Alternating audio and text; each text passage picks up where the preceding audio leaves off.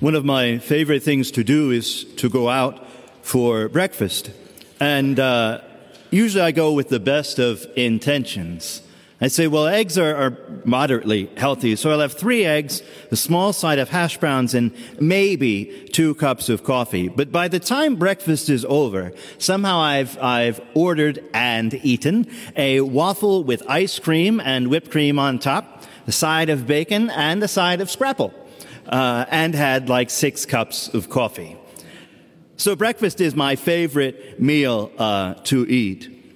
So I would have been really excited to find out that Jesus had prepared breakfast, although I think that Jesus certainly would not have had scrapple because even God doesn't really know what's in that. My dad says it's everything but the oink. But it is pretty cool that Jesus feeds his disciples.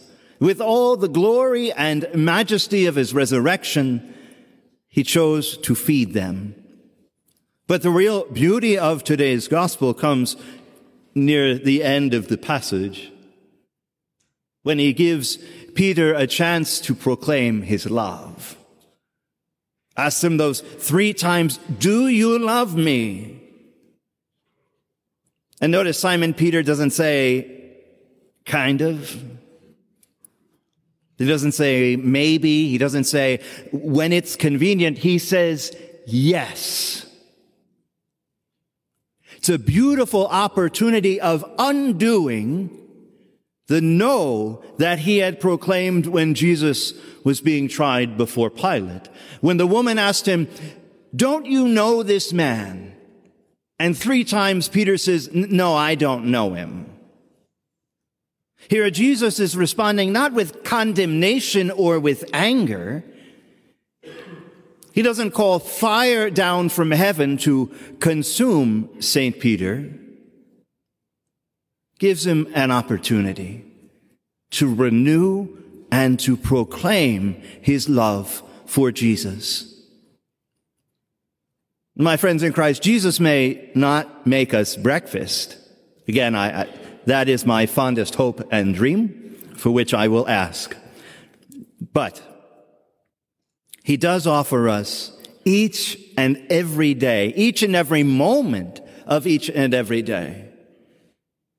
He offers us the privilege of proclaiming how much we love him, proclaiming it by the way that we speak, the way that we act, the way that we think, the way that we feel, inviting Jesus into every moment of our lives and offering all back to him. And he does, in fact, prepare us a meal here at this holy altar. He gives us not fish and bread, but he gives us his very body and blood, soul and divinity, so that we may proclaim with grace and strength and fervor and without fear that God is our God, that Christ is our Savior and Lord. More than building any church, more than anything else we can do, offering our lives to God in love and in peace brings him glory and honor.